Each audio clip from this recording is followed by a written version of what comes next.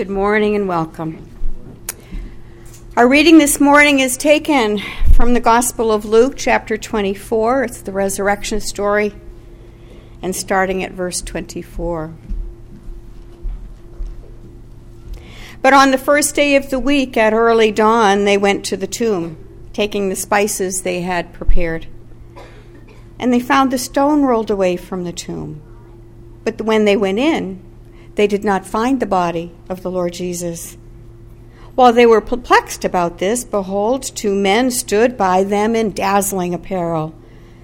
And as they were frightened and bowed their faces to the ground, the men said to them, "Why do you seek the living among the dead? He is not here, but has risen. Remember how he told you, while he was still in Galilee, that the Son of Man must be delivered into the hands of sinful men and be crucified, and on the third day rise." And they remembered his words, and returning from the tomb, they told all these things to the 11 and all the rest. Now it was Mary Magdalene and Joanna and Mary, the mother of James, and the other women with them, who told these things to the apostles. But these words seemed to them an idle tale, and they did not believe them. But Peter rose and ran to the tomb. Stooping and looking in, he saw the linen cloths by themselves, and he went home, marveling at what had happened. The word of the Lord. Let's pray together. God, as we go now to see the story again, may we see it with fresh eyes. For those who are in the church, they've been here a long time, I pray for them that they would be moved again to see you in your raised state, that you are alive and well. God, for those who do not come to church very often, for those who come on Easter, God, thank you for their presence here. God, I pray that they feel safe and comfortable, but I pray that they would see again with new eyes the story they've heard before. May you see what you want them to see this morning. We ask all of this by the great Spirit who resides with us, longing to show us Jesus Christ, raised from the dead. We ask this in Jesus' name. Amen. So we have been singing all morning. We've been shouting it out. We've been saying it. The kids have been singing it, that Jesus Christ is raised from the dead. He is risen to new life. But on Sunday morning, 2,000 years ago, Jesus' most ardent and loyal followers, that is not what they were doing. They were not celebrating like us. They did not get up to come and sing a bunch of praise songs. They did not come to say the Paschal greeting. He is risen indeed. That is not how they woke up that morning. They woke up that morning mourning. Desperately sad. Their rabbi, their great friend and teacher, was dead. And they had seen this before. They had seen great leaders come and go. It did not matter how different Jesus was. It did not matter how different he was from all the others. It was how he ended up that really mattered. Dead. Dead. And they wake up mourning, sad. And the women go to the tomb. But they immediately see it. You couldn't have missed it. The stone was rolled away, which would have freaked them out. So they go and look in, and even more shocking, there was no body, only Jesus' grave clothes, the things that they wrapped him with. Now, I don't think they had any time to formulate any reason as to why this had happened, and then they see it. They see it. Dazzling. Dazzling. That is not a word that you see very often in the Bible, the word dazzling. It comes from an old Greek word that they use to describe the lightning bolts of Zeus. Only this lightning was in the form of men, of angels, lit up like the sun. And the women fall to the ground. But quickly the men speak to them. And they say this, and I want you to hear it closely this morning. Why do you seek the living among the dead? They're not looking for an answer. It's a rhetorical question. It's a challenge. It's a loving, almost pastoral rebuke. Why are you seeking the living among the dead? They are seeking, they want to change the hearts, to shift them, to turn them around and point them in the right direction. They want them to wake up and fully and finally see the real Jesus. He is alive, they say. Stop seeking the living among the dead. Now, everyone here knows Jesus. Everyone knows him at some level, whether you come to church a lot or never come to church. You know this guy, and you have some sort of understanding of him. You've probably heard some of his stories. You have a take on him. Maybe he's a good guy. Maybe you think he is God. Everyone has their take on Jesus. But I want to ask something bold of you this morning. I want you to do something bold. I want you to consider if you are like those first women disciples in the tomb. Those first women disciples who heard those words, why do you seek the living among the dead? In other words, do you approach Jesus as though he is dead? Put yourself in their shoes. Put yourself in that place. Because you owe it to yourself to ask. You are worth it. You owe it to yourself to ask this challenge, take this loving rebuke, and possibly have your hearts turn to the thing you have always been looking for. The living. The living. So we're just going to follow their path. We're going to get into their shoes, and we're going to look at 3 different ways they missed Jesus that morning. They misunderstood. They denied. And so we're going to look at 3 things: how they missed the miracle, how they missed the meaning, and finally the motivation. The miracle, the meaning, and the motivation. Here's the first one. They missed the miracle. Have you missed the miracle? So the central event of the Christian faith, it is a historical event that we look back to, that we celebrate every Easter. It is the resurrection of Jesus Christ. The physical, bodily resurrection of Jesus Christ, it sets it apart from all other religions. Here's a man who claimed that he rose from the dead. Here is a man that everyone else claimed, all of his followers, that he rose from the dead. So you cannot understand Jesus, you cannot know Jesus apart from his physical resurrection. Apart from this, he's just another guy, another leader, another religious zealot, not someone to die for. The Apostle Paul, who would come much later, or just a few years later after Jesus, he would say something amazing. Some people don't even think that this is here, that they believe it's here. But listen, this is 1 Corinthians 15. If Christ has not been raised, then our preaching is in vain, and your faith is in vain. That is amazing to say that. He's saying that if you can turn up evidence right now, if you can find any evidence that Jesus Christ did not raise from the dead, that he did not come back to life, all is lost. We got to quit our jobs. You have to quit following Jesus. Everything hinges on the resurrection of Jesus Christ. You cannot understand him, you cannot know him apart from his bodily resurrection. But can I tell you what? You do not need the disciples or you do not need anyone else to tell you that this is somewhat problematic. You don't need anyone else to tell you that maybe Jesus really was not raised from the dead. A miracle? Are you joking? You don't need Bill Nye the Science Guy. You don't need Daniel Dennett. You don't need anyone to tell you that. All you have to do is get in your time machine and go back 2,000 years on that Saturday after the crucifixion and find any of his disciples and ask them what they thought. What did they think was going to happen? I can tell you what, they did not believe that Jesus was coming back. Here's what they would have said to you: no way. No way. There is no coming back from what he did, what he went through. I know he said it. He said he was going to come back, but he did that a lot. He told a lot of parables. No one comes back from death like that. The women, they walk up to the tomb. What was in their hands? Spices. Why? To mask the smell of the decomposing body. The women approached the tomb expecting it to be full. After all of Jesus' miracles, they did not believe in miracles. But then they arrive, and the dazzling hits their eyes. They probably felt it. They heard it. And they hear these things. Why do you seek the living among the dead? He is alive. You have approached him as though he is dead, and you can no longer do that. And so my question to you this morning, the question to yourself is is he alive? Is Jesus truly alive? Can you trust that he was truly raised from the dead? Can you trust a miracle? Let me just tell you, at the very least, you must doubt your doubts. You have to.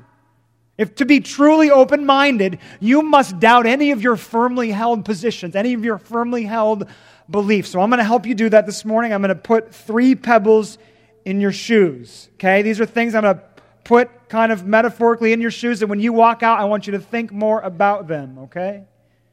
Here's the first thing. You are living in a miracle right now.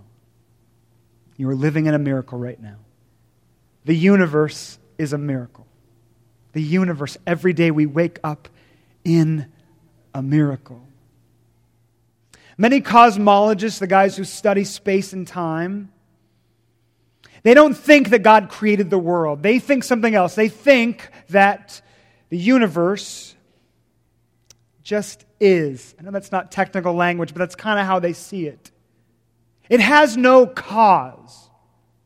And it can't, because if you keep on going back and further back, well, there had to have been something. And so they say that the universe just spontaneously came about, just sprung into existence. And then you ask them why, and they say, we don't know. It just did. Now that sounds to me like the definition of a miracle. I could be wrong.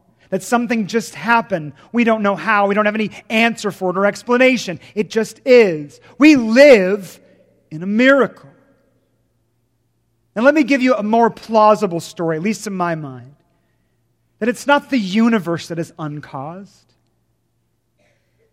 It is someone who is uncaused. A supernatural, all-powerful being who is uncaused, who we are told created everything. He spoke the universe into existence.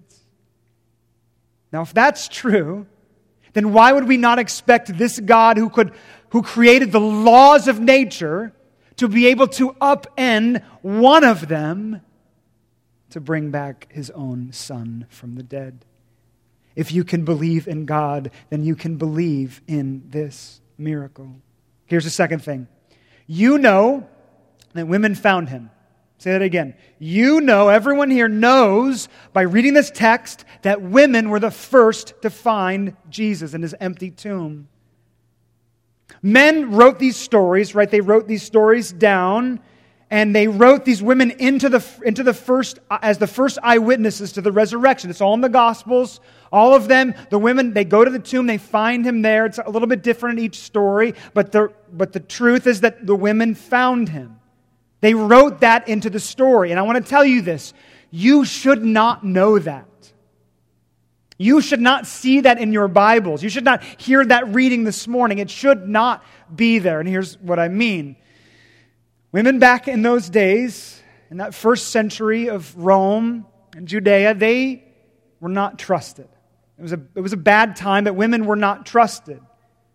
Their testimony was not admissible in any court, Jewish or Roman or otherwise. The disciples knew this. And that's partly, I think, the reason why they don't believe them at first. We can't trust a woman to tell us what has happened. Now fast forward 20, 30, 40 years later, the disciples are compiling the Gospels, the stories of Jesus Christ. And what is their goal? Their goal is pretty obvious. It's to get people to believe in Jesus Christ, to get them to believe that He is real. So why would they leave the account of the women there? They were the first eyewitnesses. Why lead with them? It would have done them no good. It would have hurt their story. But it would not have hurt to leave them out. The story was the same. They didn't need to keep the women there, and yet they did. Why? That's what you have to ask yourself. Why did they leave them in? Because maybe it really happened. Because maybe the gospel writers were compelled to write the women into the story because the women really were the first to see the empty tomb and angels. They believed this was happening. Okay, a final pebble.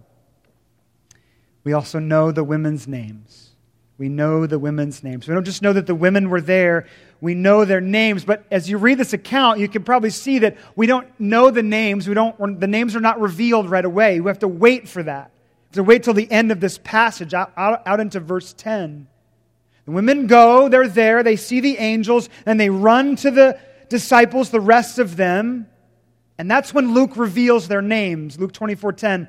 Now it was Mary Magdalene and Joanna and Mary, the mother of James, and the other women with them who told these things to the apostles. Why did he wait? Why would he wait to tell something like that?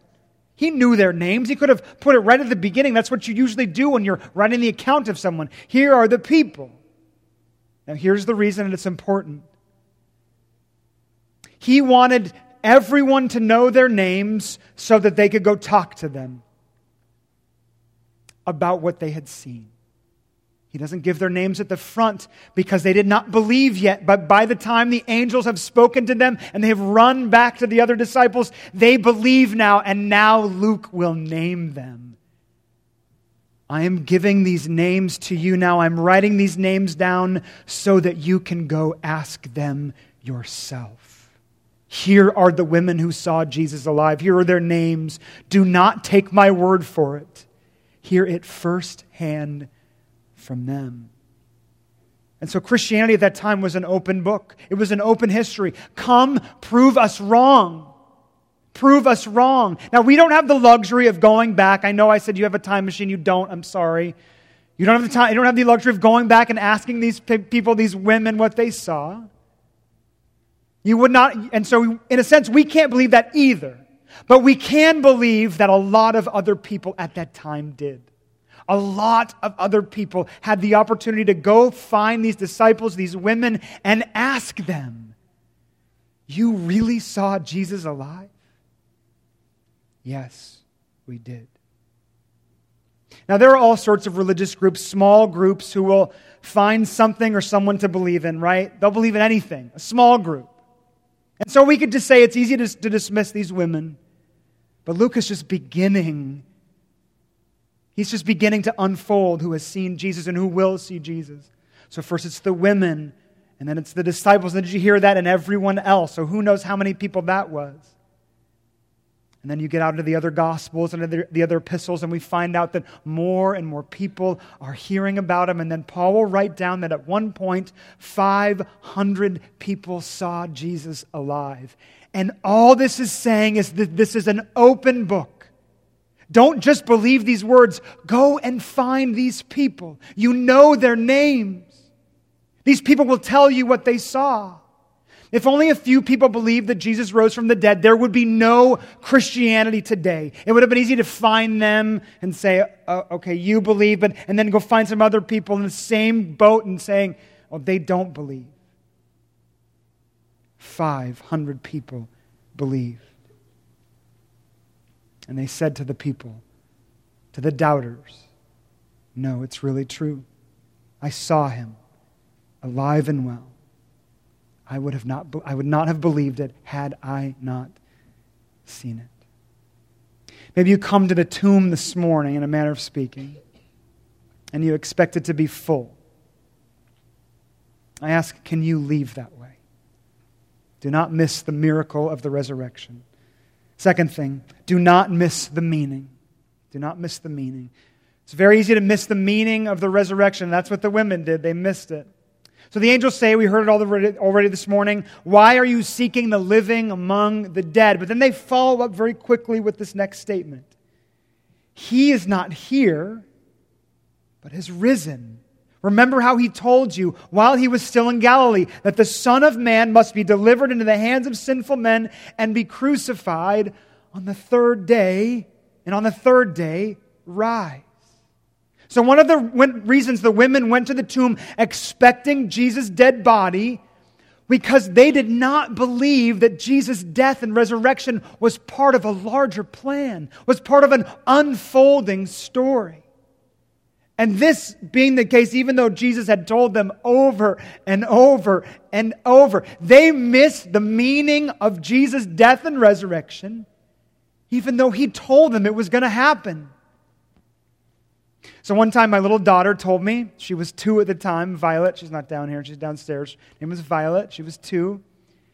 And she said, I'm going on an expedition.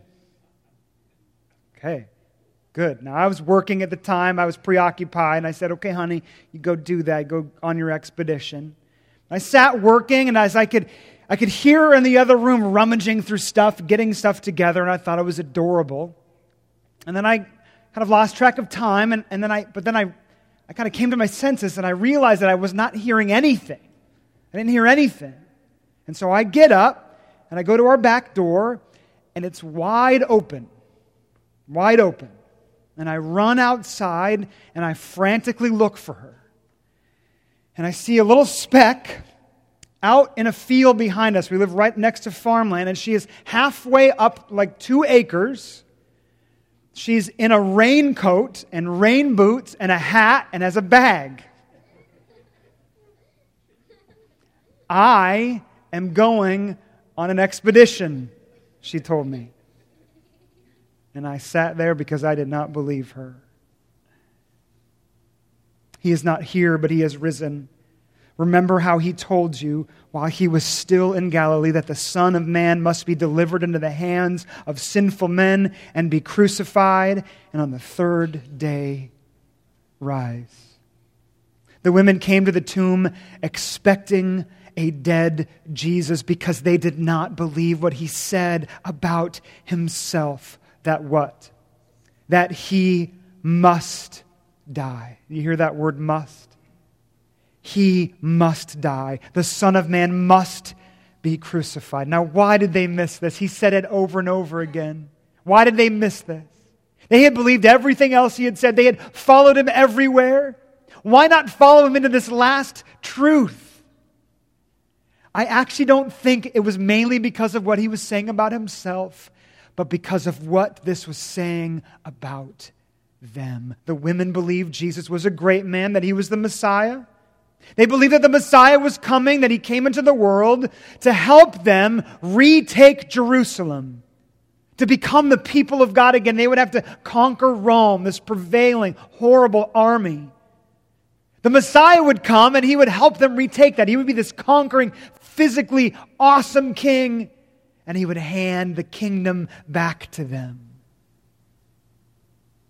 But what these women, what the rest of them could not get their minds around, what they could not believe, was that Jesus did not come to conquer Rome, but that He came to conquer the sin in their own hearts. And even crazier, He would do it by dying. Why did Jesus have to die? Why must Jesus die? Because this was the only way that He could save us. Jesus had to take our place and receive our punishment. On the cross, Jesus Christ became our atoning sacrifice. On the cross, He bore the punishment for the punishment we all deserved. One way to think about it is that on the cross, Jesus diverted the punishment that was owed to us, that was coming for us, and He diverted it away from us. For some reason in the 90s, there was this run where there were a lot of volcano movies. I don't know why. They were not very good movies, but they were volcano movies. And my favorite one was called Volcano. It was with Tommy Lee Jones, and it was about a volcano that erupts from underneath Los Angeles. It's totally possible, I guess. Anyway, it erupts, and this lava comes spewing out, and it's headed towards all these people. Everyone's going to die, and Tommy Lee Jones comes and he saves the day, and here's how he does it. He finds the tallest skyscraper, and he puts all these explosives down beneath it, and they blow it up at the foundation, and it falls over right into the path of the oncoming lava, and the lava is diverted away into the ocean, and everyone is saved. Everyone is saved. Now, the movie is cheesy and it's unrealistic. But the death of Christ for us is not. He too was cut down to divert the punishment away for us, the punishment that we deserved. All of the wrath and fury was put on God, was put on Him, the Son. so that it would not be put on us. Now, this means something very specific. I want you to hear this. This is what the disciples, what the women were having a hard time with. They had to accept the reality that they could not save themselves. They could not save themselves. This is likely the hardest thing you will ever do. We are Westerners. We are rugged individualists. We believe that we can do anything. We can even save ourselves. The cross that's behind me stands in stark reminder that we cannot do it. It was the one thing that we could not do, the one thing we could not fix. No amount of our good works could do it. We needed the sacrifice of another. The angels say to the women, Jesus had to die. May that ring in your hearts now. Jesus had to die for you. There's a story of a father weeping over his teenage son in a hospital. The son is laid out in a coma in a hospital bed. The son was catastrophically injured playing basketball, of all things. He was in a game in his high school, and he threw himself into the stands to grab a ball. He lunged into the stands to hopefully get this loose ball. But as he did, a chair was turned over, and he put all of his weight in his stomach onto one of the upturned legs, jammed his side into it. Now he got up and he felt okay, and then he started playing again, but at some point he collapsed. He passed out.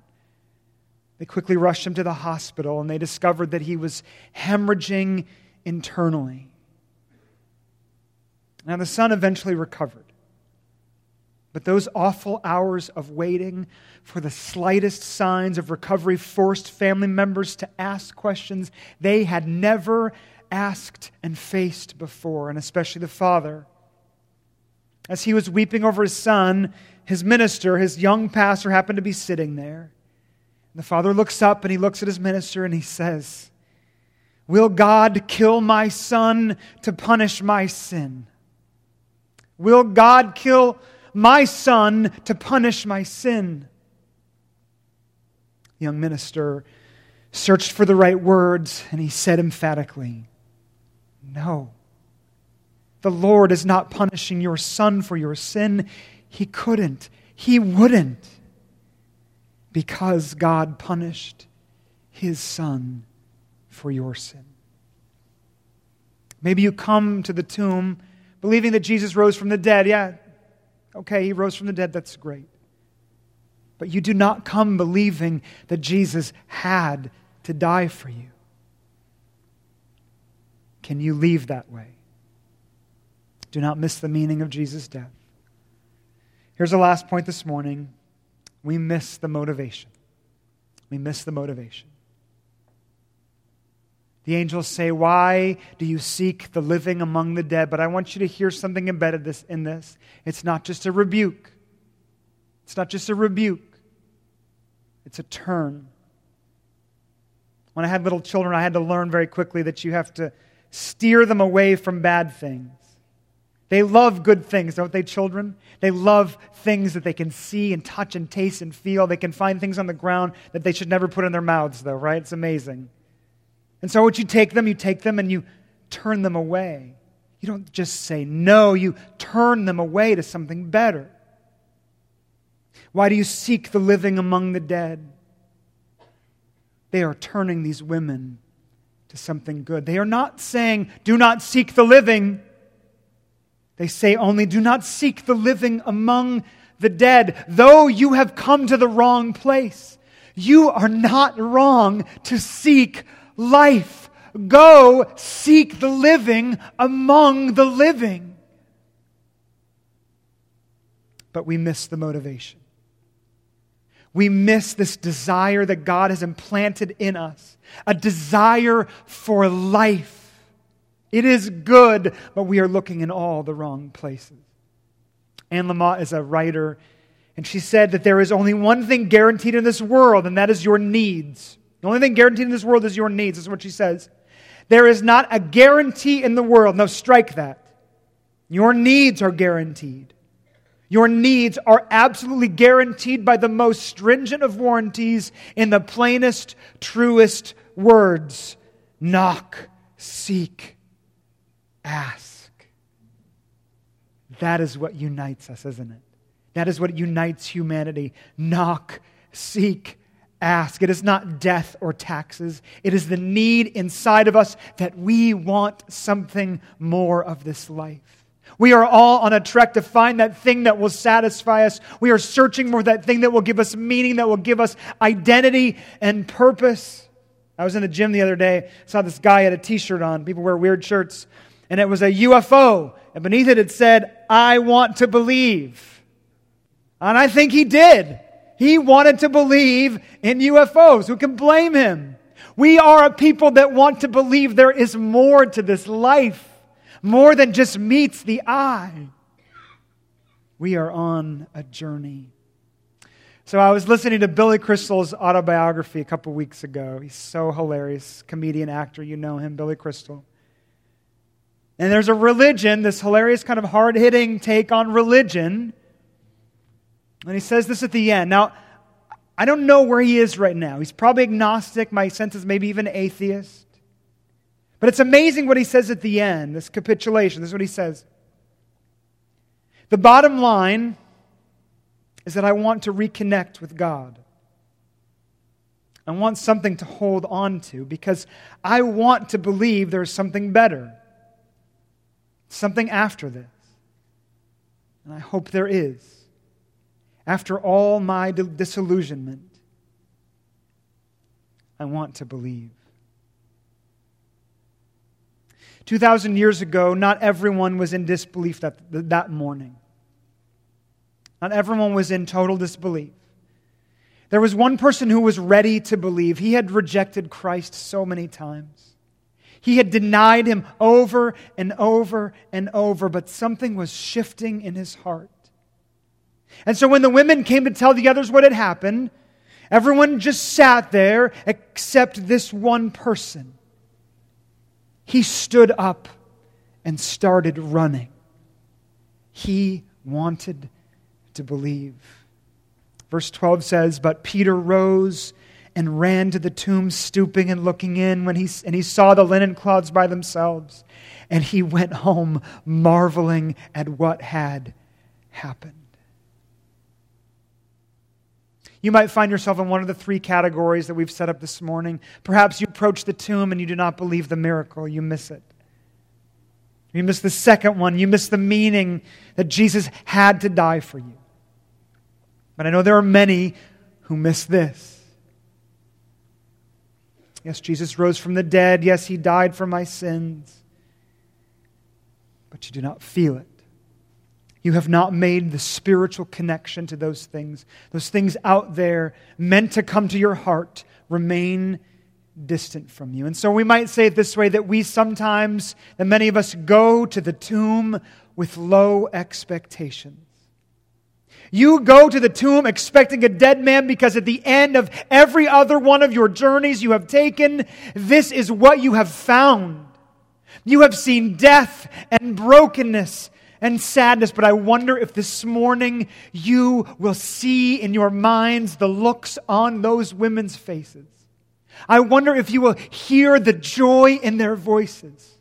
What they have seen, what they have experienced, what they have heard is unlike anything else in the universe, for what they have seen, what they have now believed is life. Peter saw it. Peter heard it. The second he saw those women, the second he heard their joy, he stood up and he took off in a sprint. "I knew it," he said to himself. "I knew there was more. I knew there was more to this story. I knew there was more to this man. I do not just want to believe. I know that I can." Our deepest needs, our deepest motivations point to the life and death and resurrection of Jesus Christ. This is what your heart has always wanted. And so I challenge you this Easter. Do not sit on the sidelines. Get up and run to Him. Run to the truth of His resurrection. Make the spiritual connection in your life to His great life. C.S. Lewis was a writer, theologian.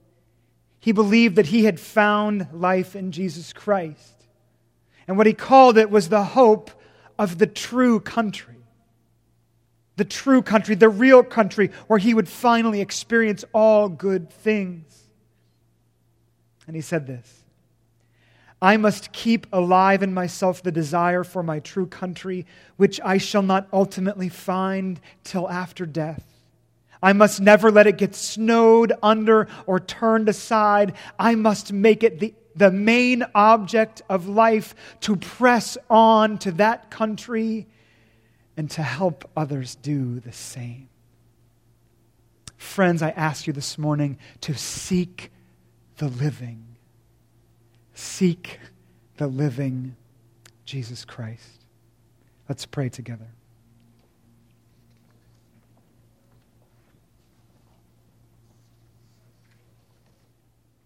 God, we know that we are so sinful, that we needed your death and resurrection so much that we cannot actually see you on our own. Our vision is so clouded. Our heart's so hard that we need you to move. And so I pray that immediately. I pray that for each person here, that they would feel the move of Jesus Christ in their hearts. That for perhaps the first time, they would see the joy. They would not just hear about the resurrection, but want to take it into their hearts. That they would not just see this as words written down 2,000 years ago, but a truth that has existed until now because it is true.